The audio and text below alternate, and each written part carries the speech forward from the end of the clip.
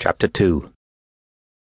Wearing handcuffs and escorted by an armed Tommy, Kurt was delivered in an army truck to Camp 20 in Latchmere Road, 40 minutes bone-shaking drive from SIS headquarters.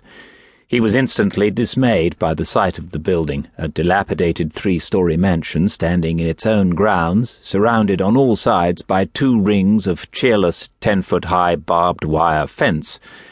A sentry guarded the only entrance. The Tommy marched Kurt inside, released him to a look-alike, and departed. 2 guards frog-marched him into a room with bare floorboards and no furniture. The place had the disinfectant reek of a hospital, but with a layer of terror and body odours. They removed the handcuffs and ordered him to strip. Kurt removed his clothes. One of the guards clicked his fingers. "And the watch." Kurt removed his watch and handed it over. The guards gave him a threadbare shirt in duck-egg blue, a matching pair of wafer-thin trousers, and light shoes with no laces. "What about underwear?" he asked. "No talking," said one guard. "Sprechen verboten," said the other one in a comic German accent, spraying Kurt's face with spittle. Kurt put on the clothes. The pants barely reached his shins. They led him down a bare corridor to another room, opened the door without knocking, and pushed him inside. A stern-faced man in a uniform of an officer sat behind a desk. Kurt assumed this must be Lieutenant Colonel Stevens. The guard stood at the door. Kurt remained standing. There was nowhere to sit. "Herr Aldous Drexler, where do you come from?" Stevens spoke in flawless German, his accent difficult to place. Kurt replied in German, "I'm from Munich." His stomach growled. He hadn't eaten since breakfast, 8 hours earlier.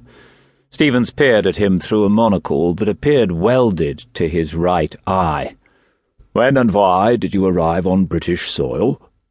"I have been here since early 1939. I was on a student exchange when the war broke out. I couldn't get home."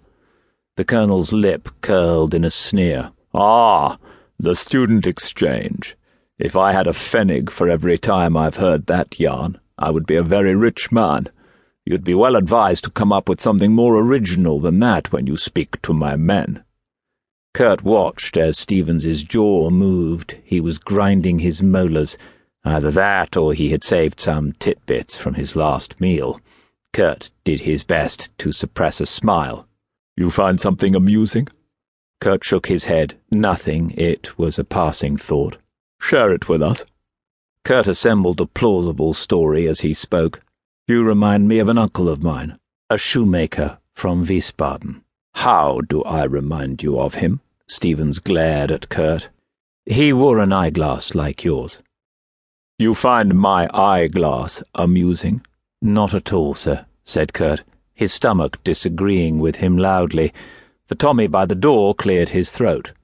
"Leave us," said the colonel, and the guard left the room. Stevens waited until the door was closed, then continued in a moderated tone. "I hope Colonel Underwood has explained your purpose here. The prisoners in Camp 20 are all known or suspected enemy agents. Our task is to extract the maximum amount of information from them in the minimum time. We are particularly interested in their methods of communicating with their handlers in Germany.